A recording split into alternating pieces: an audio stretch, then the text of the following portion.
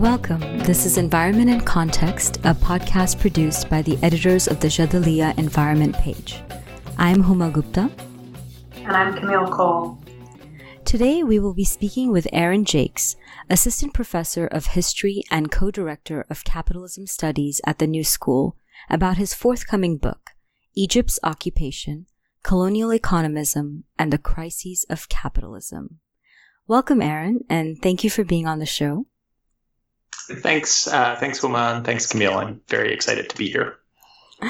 So I just want to dive right in. I want to start with this really powerful quote in your book from 1910 by the socialist writer Theodore Rothstein. He wrote, "Just as the geese at Strasbourg are fed and fattened until they turn all into liver, so has Egypt been fed by irrigation in order that it may all turn into cotton."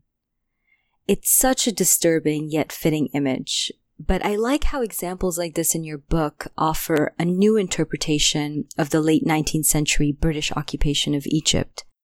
Can you talk to us about the book and particularly how it understands the relationship between the history of capitalism and Egypt's occupation as a social and an ecological process?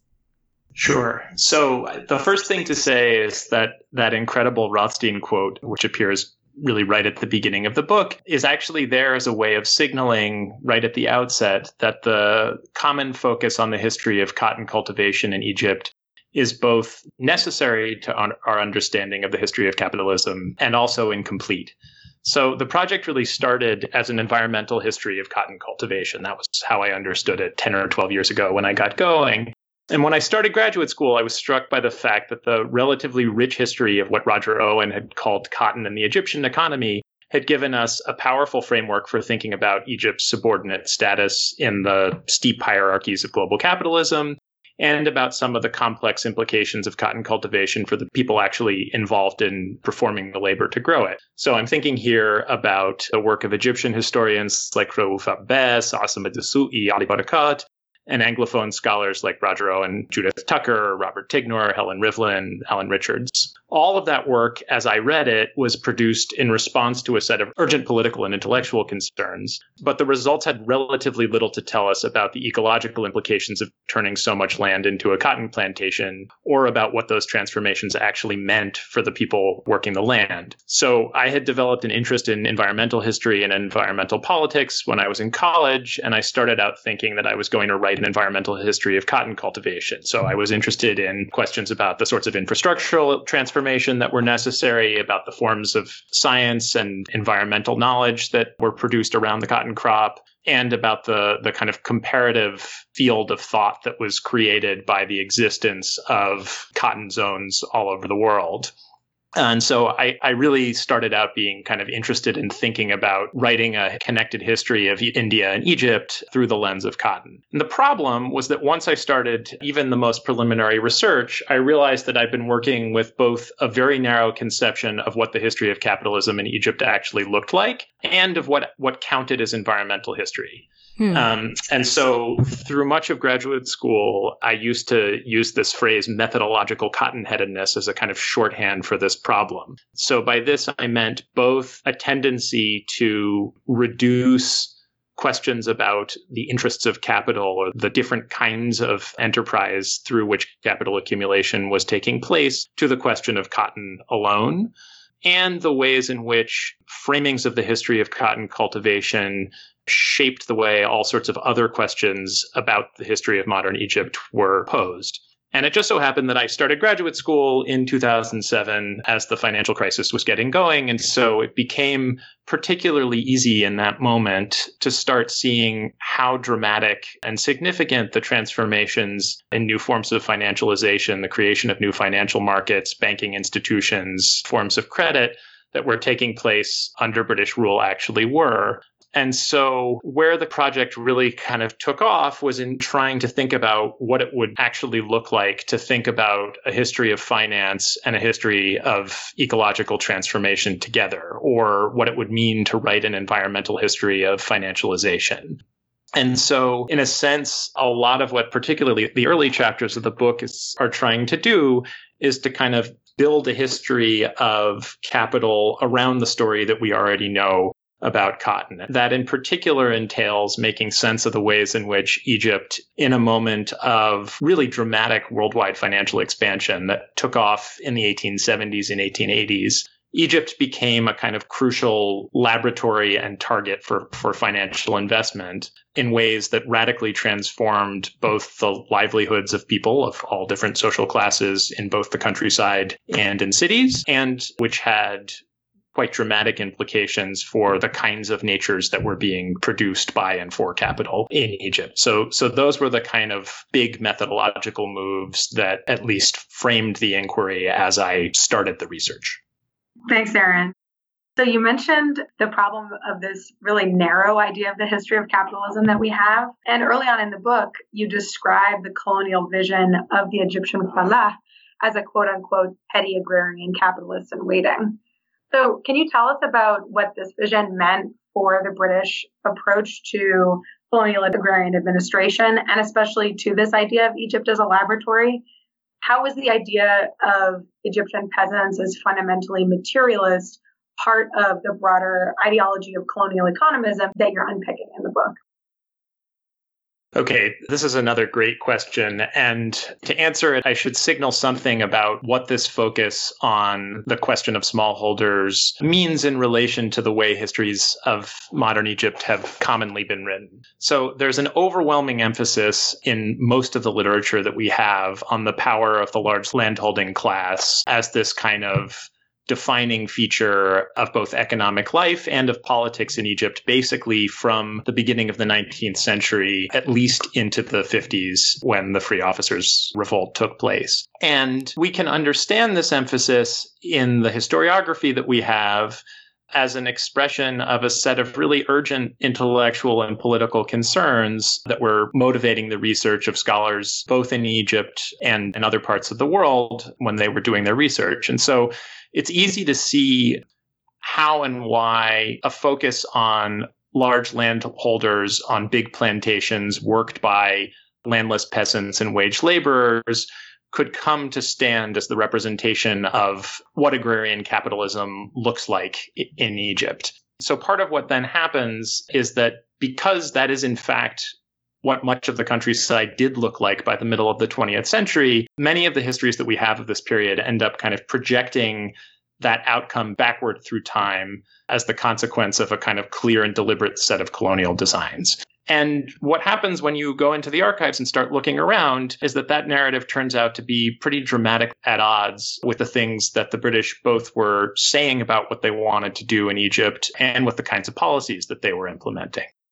So to answer your question more specifically, there was both an imperial context and an Egyptian context to the way that the occupation alighted upon the smallholding peasant as the ideal subject of colonial reform. So in broad brushstrokes in the British Empire, if we think about colonial rule, particularly in India, as being engaged in a long-term project of aggressive reforms to alter agrarian society that had at least initially been premised on the idea that colonial rule could be the vector for a set of universal ideals and practices that had been blocked in one way or another by so-called Oriental despotism. There's a kind of early liberal universalist moment of colonial rule in India that by the middle of the 19th century was coming under increasing strain because things hadn't been working out the way that they had expected them to. So most dramatically, the revolt of 1857 suggested that Indians as colonial subjects were not nearly so amenable to British rule as they had long thought that they were. And this generated all sorts of skepticism about the capacities of colonial subjects in South Asia to become self-governing liberal subjects. And with that worry about colonial insurgency and particularly agrarian insurgency came a set of concerns about the ways in which the transformative effects of new kinds of law, new kinds of interconnections to global markets, new kinds of credit institutions were tearing apart the fabric of agrarian society in ways that could actually prove dangerous. And so by the end of the 19th century, you have a quite high stakes debate among colonial administrators about sort of which aspects of the liberal project of reform were actually universal and should continue to be implemented by colonial governments, and which ones were not. And so the British arrive in Egypt at a moment in which this debate is taking place, and the situation that they find kind of tilts the balance toward one set of answers. So they need an explanation for how it is both that the country has gone bankrupt and that as a result of the austerity measures imposed by the European bondholders, the country has erupted into the uprising of the Arabi Revolt. And the answer that they arrive at is basically that the regime that has existed has misused the institutions of the modern state toward narrowly self-interested ends, that this is a kind of classic instance of Oriental despotism, and that the bankruptcy that has occurred is actually the result of the greedy, predacious nature of the Khedivate and its large landholding retainers, who have basically misused the institutions of the state to enrich themselves at the expense of the rest of the country. And so the idea of the British is that, in fact, the enormous productive capacity of the country has been blocked by the predaciousness of the large landholding class. And so their idea, broadly speaking, they will be able both to resolve the problem of payments on Egypt's foreign debts and to create an overwhelming majority of contented colonial subjects by focusing on a set of agricultural policies that would unleash the previously untapped productive capacities of Egypt's smallholding peasant majority. And that set of ideas, which informed most of the crucial policies that they adopted in the 1880s and 90s, was premised on a very particular understanding of what the Egyptian smallholder was like as a racialized human subject.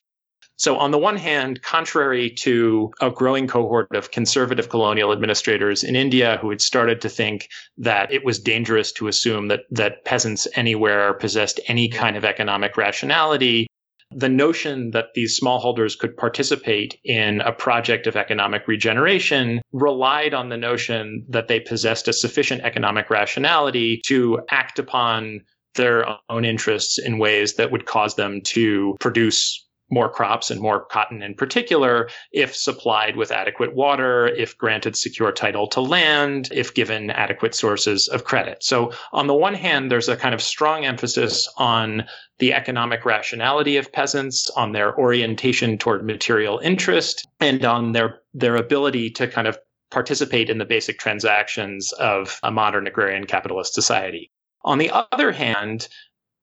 this set of claims about their economic subjectivity is kind of matched by a notion that they are narrowly responsive to economic interests and that real politics actually requires a capacity to overcome individualistic self-interest. And so on this basis, the British simultaneously suggest both that smallholders should be systematically excluded, or not just smallholders, that basically ordinary Egyptians in all walks of life should be systematically excluded from the limited avenues of political participation that existed when they arrived. And they claimed that over time, the project of economic development that they were implementing would basically cause any opposition to British rule to recede as economic outcomes improved. So it's that notion that one could kind of build a project of government around a notion of a population of racialized subjects narrowly oriented toward material interest that I refer to as colonial economism in the book.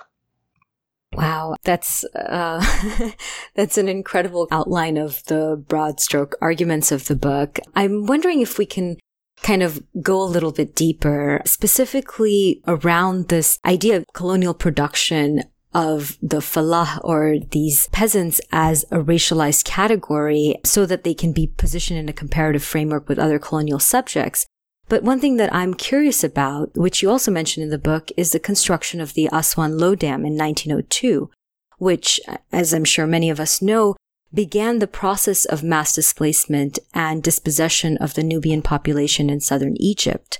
when their ancestral lands were completely submerged. Lands to which they are still demanding a right to return more than 100 years later from the Egyptian state. And this demand has been met by fierce opposition, imprisonment, and deaths of Nubian activists like Gamal Surur. Given what happened in 1902, I was wondering how within this larger category of the Egyptian falah, agroecological experiments were being implemented on different groups. So the first thing to say, this is just an acknowledgement that no book can cover everything, is that the dam and its various implications receive pretty cursory treatment in the book. So to the extent that it's really mentioned at all, it's there as part of a list of developments that occurred in the early 1900s that together contributed to global perceptions of Egypt as an incredibly appealing place for foreign investors to place their capital. And so much of what I know beyond that, I've learned from the work of other scholars like Turgut Svete, Jen Dur, Zeynep Abulmegd. But in ways I've touched on at least a little bit at the end of an article I published a few years ago called Boom Bugs Bust, I think that it can be helpful to consider Egypt's version of a Southern question in terms of what the historical geographer Jason Moore calls the production of cheap natures. So the issue here is that if we think about the ways in which capital never wants to pay its own way, and that sense, forms of capitalist enterprise need to be concerned with keeping down not just the costs of labor, but the costs of production in general, that what we start to see, particularly when we kind of think about capital relations as relations in space and in nature, is a whole series of connected processes that involve cheapening livelihoods and environments in order to ensure that the costs of production somewhere else are kept as low as possible. So in this sense, to the extent that much of the ecology of what becomes the nation state of Egypt was being subordinated to processes of producing cotton for export, it was immensely important that all of the various inputs to the production of cotton itself be kept as low as possible. And of course, one of the problems of growing cotton is that it demands huge quantities of water, and particularly water at times of the year when it was not historically available prior to the advent of perennial irrigation. And so, in ways that actually, I think, become even more dramatic as we move into the 20th century, we might think about the relations between populations and spaces in the northern part of the country, which are kind of privileged as the domain of cotton production, to subordinated populations and regions in the South as being premised at least partly on ensuring that the cheapening and, in fact, destruction of certain ecologies in the South could be made to subsidize the production of cotton in the North. So in this sense, more concretely, you basically have a situation where whole communities are being wiped out and their lands flooded to ensure that there is a reliable supply of water that can be managed and controlled to ensure the largest possible cotton crop during the year. And as is true of projects of colonial rule more broadly, those projects of what might be described as internal colonization were themselves often premised upon and arranged around racialized discourses of exclusion.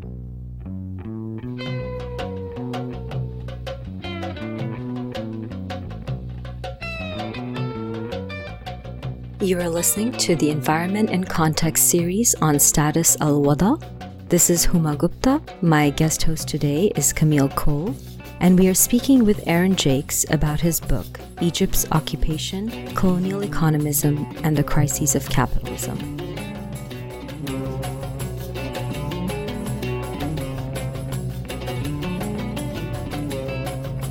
So I want to just change tacks a little bit and move from talking about irrigation and water to talking about another kind of incident that you talk about, which is the cottonworm infestations of the early 20th century. So I found it really striking that colonial administrators responded to these infestations by abandoning their sort of previous opposition with which they had touted to forced labor and requiring the conscription of children to pick worms off cotton plants.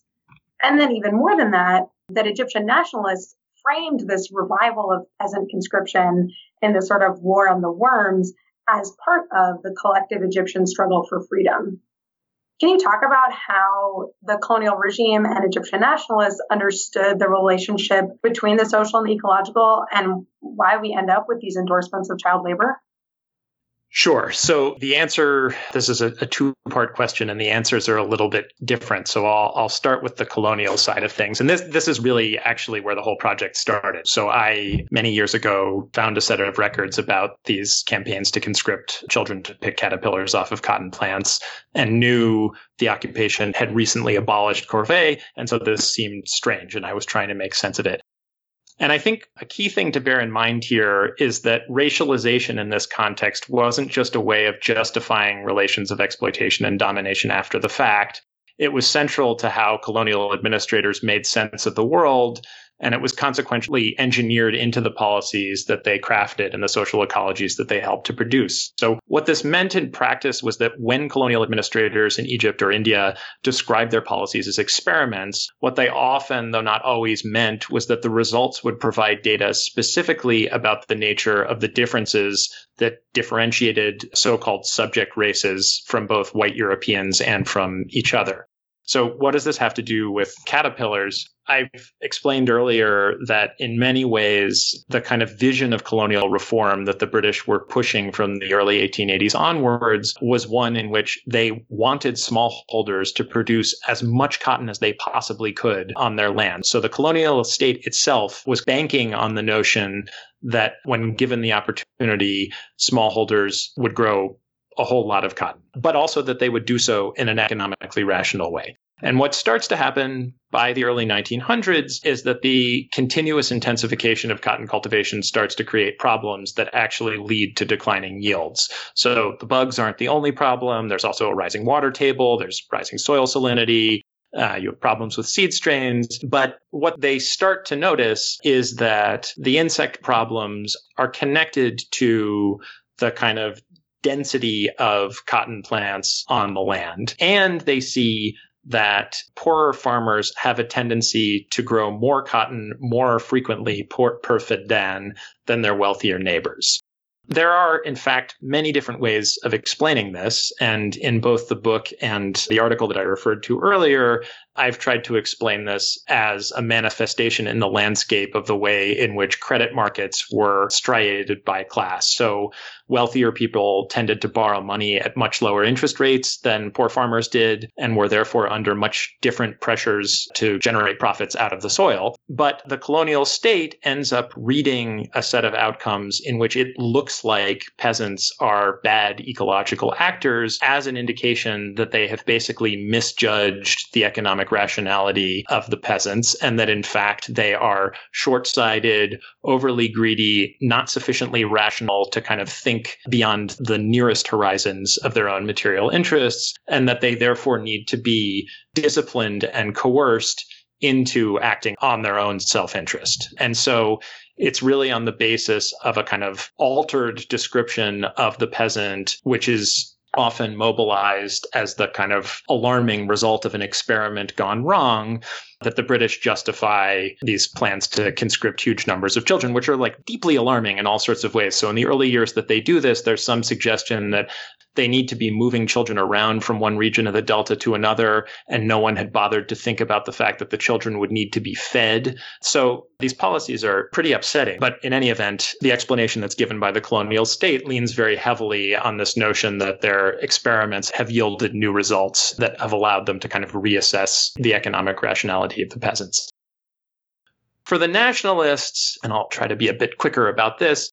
one version of things, the version that we have encountered in a lot of work that already exists, would say that this isn't actually hard to explain. So if we understand nationalism simply as the project of an aspiring elite, many of them with some ties to the countryside, to basically take over the state apparatus that the British had built for them, then there's no reason to be surprised, because one could assume that maybe this is simply in their own interests and that they have no particular critique of the way social relations and production are organized in Egypt. The problem there is that if you actually start to pay attention to the very rich and quite sophisticated body of writings that those same nationalists were producing to articulate their critiques of colonial rule, an analysis of what capitalism in Egypt actually looked like was quite central to their understanding of the problem of colonial rule. So many of them had interesting and compelling critiques of Egypt's dependency on cotton production that look logically quite a bit like versions of dependency theory or world systems analysis that we're familiar with from later in the 20th century. The issue is that particularly in the wake of this devastating financial crisis that happens in 1907, the ways in which Egypt had been subjected to forms of financial volatility that were radically disruptive for livelihoods all across the country became the kind of foremost concern that animated that critique. And so they begin to think that the accumulation of pools of national capital that are not controlled by people outside of Egypt's borders would be central to a project of economic liberation without which political control over the institutions of the state would be meaningless. And so what starts to happen, particularly by the early 19-teens, is that there is a kind of nationalist affirmation of cotton cultivation, not as the kind of endless desirable end or set of economic arrangements to which the country should aspire. So in other words, many of these people also are beginning to think about the need for economic diversification, about the importance of industrialization, but they basically think that the route to getting there leads necessarily through the cultivation of more cotton. And so they start to construe the capturing of wealth produced through the cotton crop as a kind of necessary national project in which all Egyptians need to participate in order ultimately to liberate the country from the domination of foreign capital. And so in quite dramatic ways, these coercive projects of conscripting children to pick caterpillars off of cotton crops often get kind of refigured, often in martial language, as part of a kind of national obligation or a fight against nature that will eventually, at some point in the future, provide the means for the country to be really free. Thank you, Aaron. Thank you for really kind of tackling some of these hard questions that we're asking of you to kind of like explain these larger processes and specifically how they're happening in Egypt. There's one other aspect of your argument that really captured my imagination, which was the ways in which you're building upon and also setting yourself apart from the great scholarship that Timothy Mitchell has already done on thinking about abstract categories of economic analysis, abstract categories of measuring value and productivity, notably his work on GDP, national income. And I think that body of scholarship has been useful to us because it allows us to think about the ways in which these abstractions have traveled between different colonial and post-colonial geographies. So I'm thinking about chapter 7, which is beautifully titled Punjab on the Nile. And I'm very interested in this chapter because I am Punjabi, and I'm also really interested in these actors that you're talking about who belong to the Punjab School of British Administration.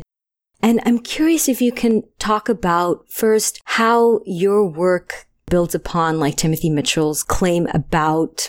how these abstract categories are producing the economic sphere as this isolated sphere that can be managed and measured. But how does your idea of economism help us also think about these various ways in which colonial economism are traveling between and from places like India and Egypt?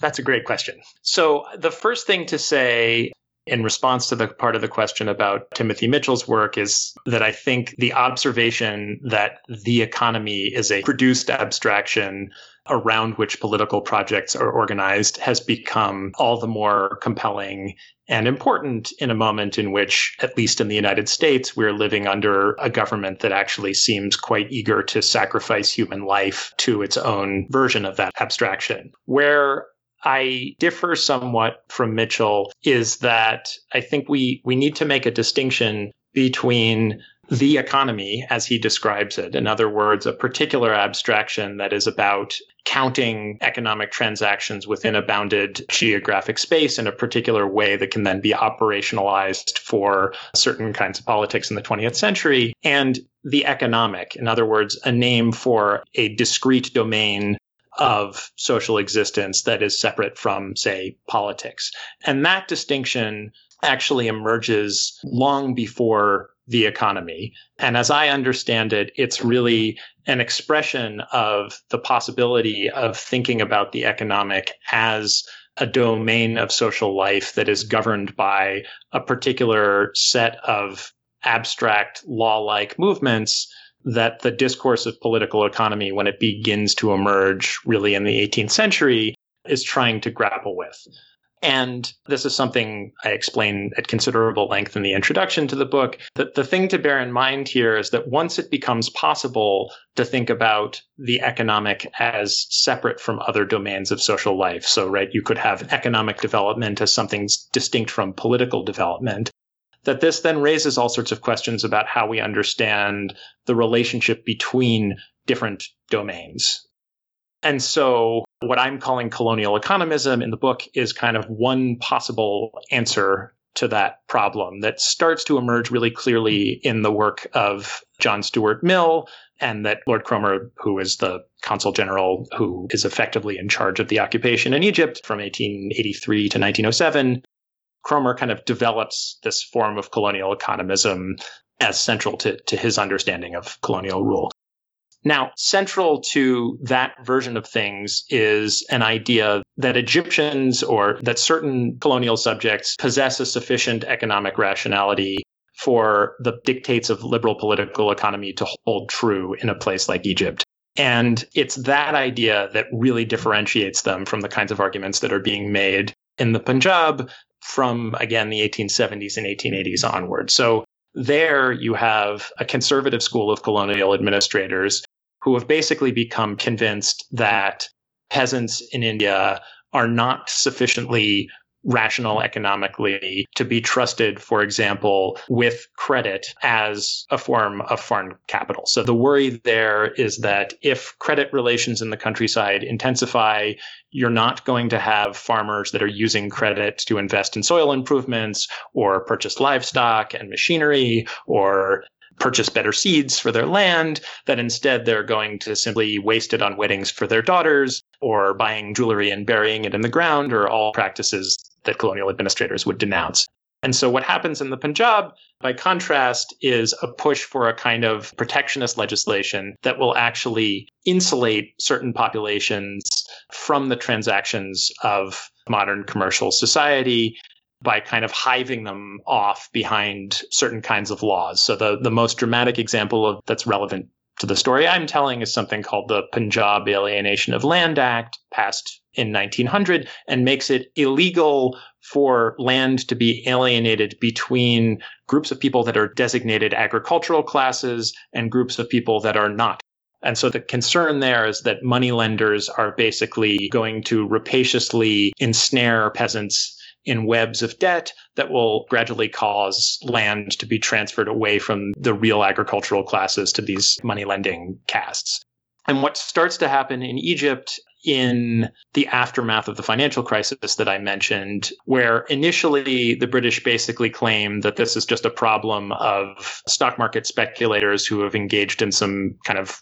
risky, dangerous forms of leverage, but won't have any effect on the country as a whole.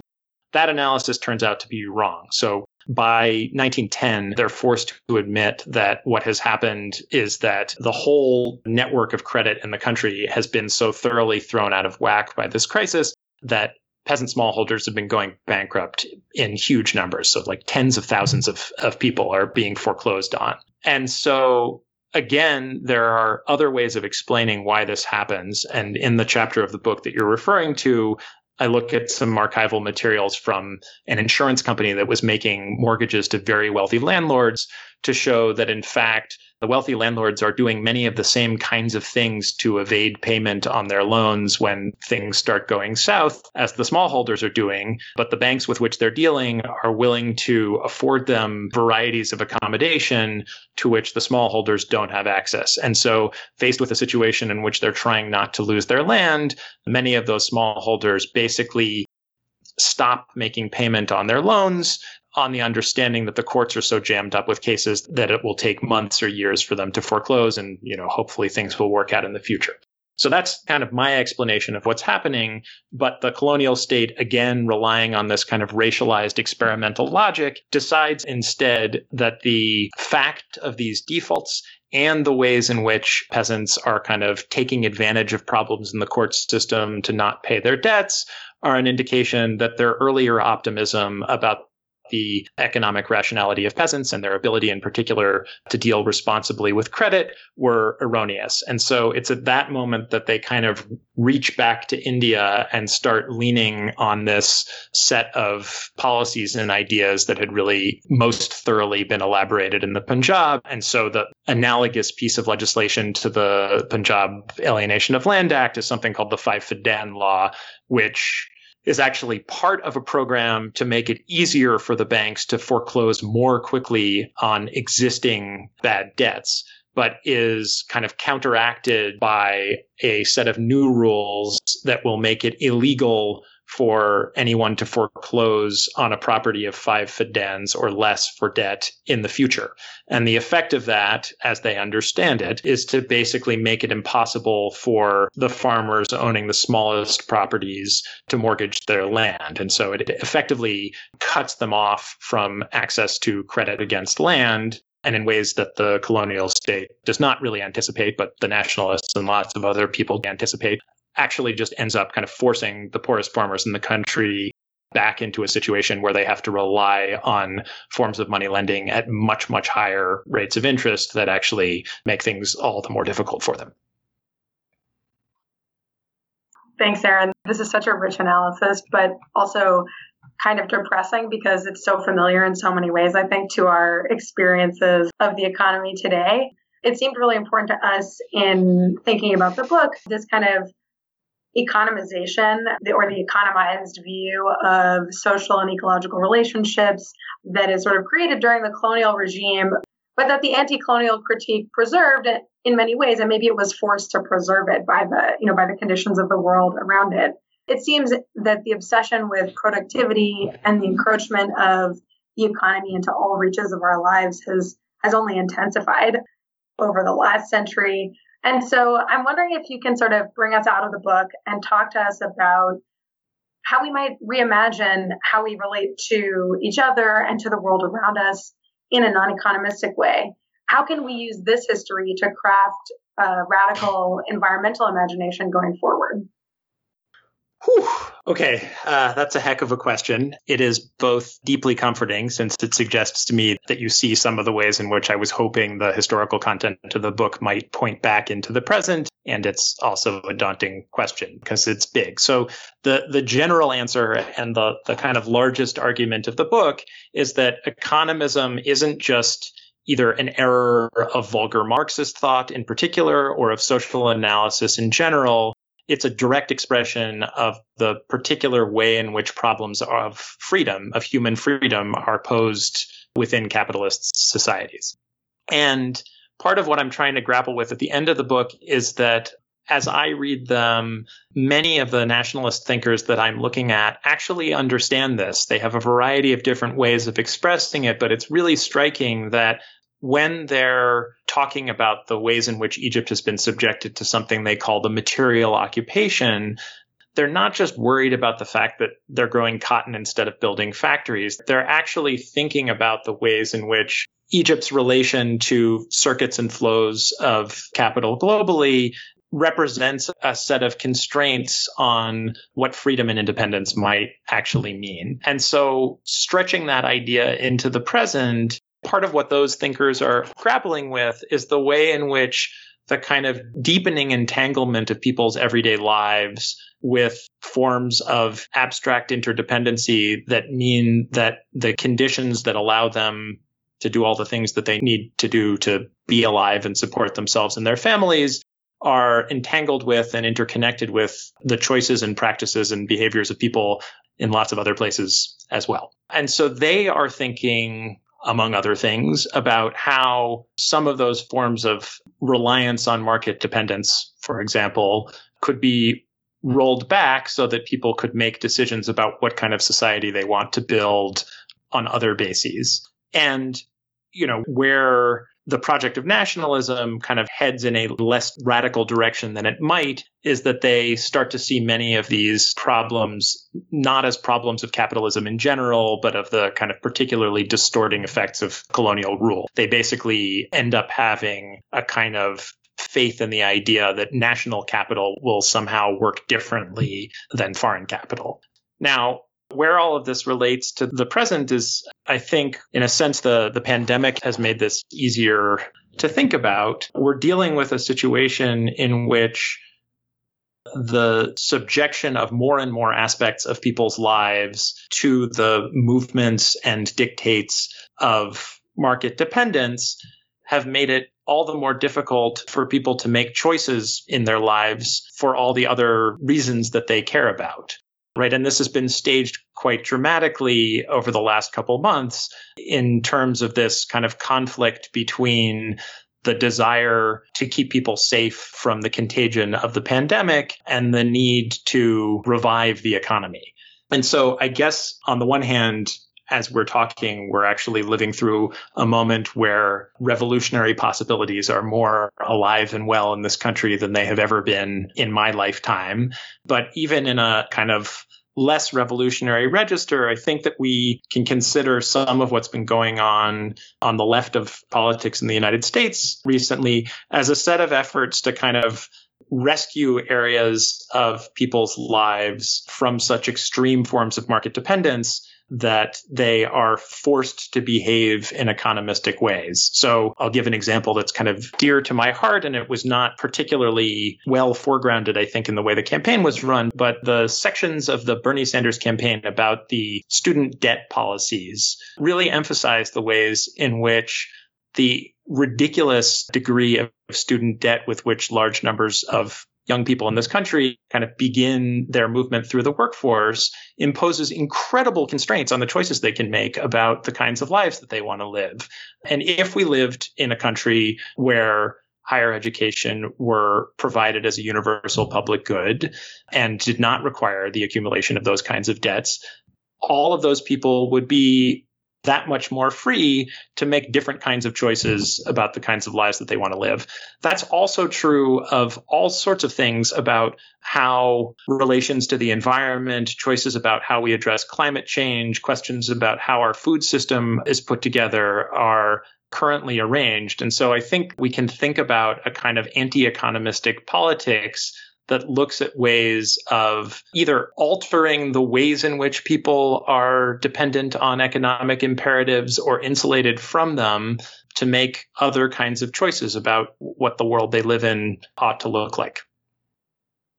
Thank you so much, Aaron. Thank you for actually thinking with us through these very large and important questions in this revolutionary moment, as you said. I think our generation is grappling with the irony that it's precisely this economized view of the environment that has produced the biological and material conditions that we are facing today with the pandemic and with perhaps the greater pandemics of racism and classism and capitalism. But more importantly, that even our responses to these biological and material conditions, even the most well-intentioned ones that deal with climate change adaptation, even the new Green Deal, are still reinscribed within this economized view of the environment. And I'm not sure how we're going to think our way out of this and act in a way that we can escape. But I think reading your book, thinking about these things, being reflective about it, might help us continue this project of radical imagination. I just want to thank you once again, Aaron, and my brilliant co-host, Camille Cole, for this wonderful conversation. Aaron Jakes is the author of Egypt's Occupation, Colonial Economism, and the Crises of Capitalism, and we reached him today in New York City. His book is published by Stanford University Press and will be available in August.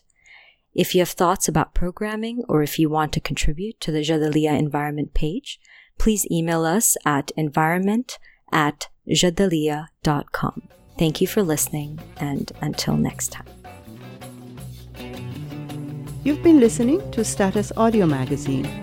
The Status is produced by the Arab Studies Institute in partnership with Voices of the Middle East and North Africa, co-sponsored by George Mason University's Middle Eastern Studies program and the American University of Beirut's Asfari Institute for Civil Society and Citizenship. Interested in pitching an interview, a program episode, or becoming a partner? Email our associate producer, Paola Messina, at paola@statushour.com. To listen to more conversations, on-the-scene reports, and discussions, visit our website, statushour.com. or subscribe via iTunes and listen to us on the go. You can also friend us on Facebook and follow us on Twitter. Thanks for listening, and for more conversations, please visit statushour.com.